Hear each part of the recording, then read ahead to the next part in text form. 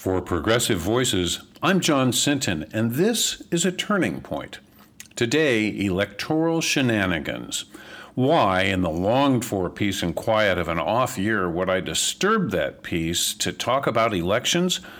Because it is in these off years, while we're exhausted from the perpetual campaigning, that the nefarious work of the anti-majoritarians is done. They know there are only two ways to win elections. One is to get the most votes. The other is to restrict voting to favor your party. Having given up on the former, Republicans concentrate on the latter. Despite a complete and total lack of evidence that voter fraud exists at anything like the scale needed to affect election results, Republican state legislatures, recognizing that a big turnout is hazardous to their gerrymandered health, have passed a plethora of laws restricting mail-in balloting and drop box collections for early voters, as well as early voting itself and absentee ballots, shockingly including deployed active military, once a staple of Republican support. Willis Gordon, a Navy vet and NAACP official in Ohio, wondered, what kind of society do we call ourselves if we are disenfranchising people from the rights that they are over there protecting? Well, we need to go back in time a bit to put these pieces together. A good place to land is 1979 with the Heritage Foundation founder Paul Weyrich, a religious conservative who partnered with the Reverend Jerry Falwell to create the moral majority. He knew even then that our premise was true. More voters mean more problems for Republicans.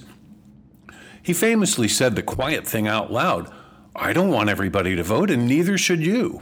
Recognizing that their policies, like defanging the EPA, lowering taxes on the wealthiest, and restricting rights for entire communities like LGBTQ and women, were non-starters nationally, they needed a way to ensure control of state legislatures.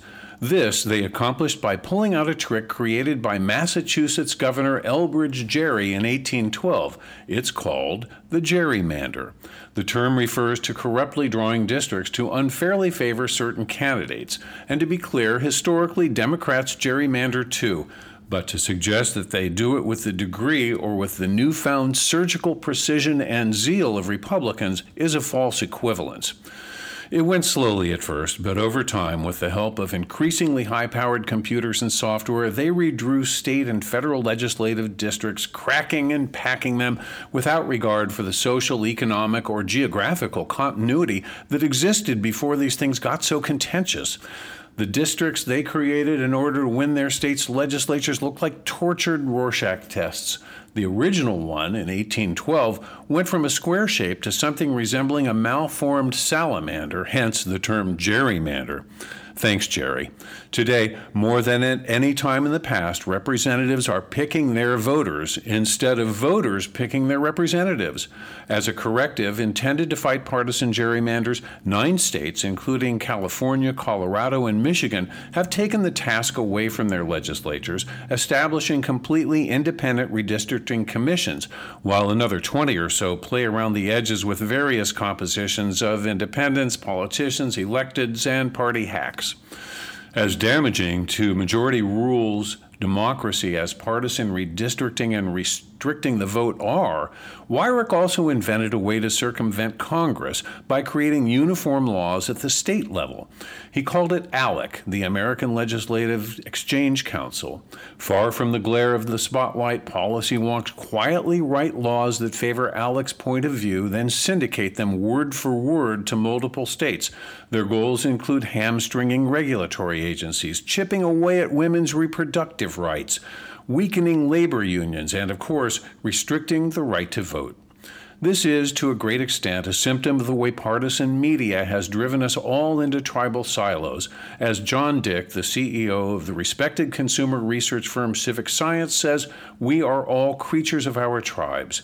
Having a World Wide Web at my disposal allows me to find people like me, and a block button allows me to refine my pack until it's the closest reflection of how I see myself.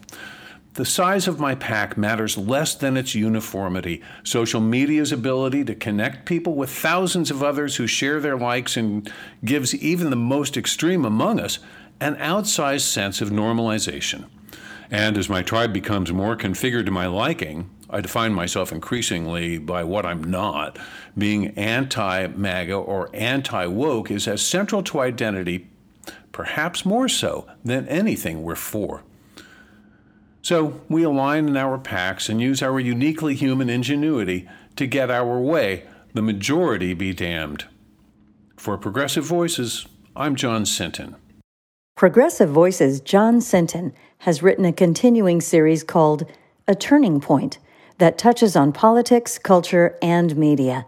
You can hear the short essays in the on-demand section of progressivevoices.com and on the PV app. If you want to continue enjoying great shows like Randy Rhoads, Stephanie Miller, Tom Hartman, Leslie Marshall, and so many others on the free mobile Progressive Voices platform, please go to progressivevoices.com and press the donate button right now. Thank you.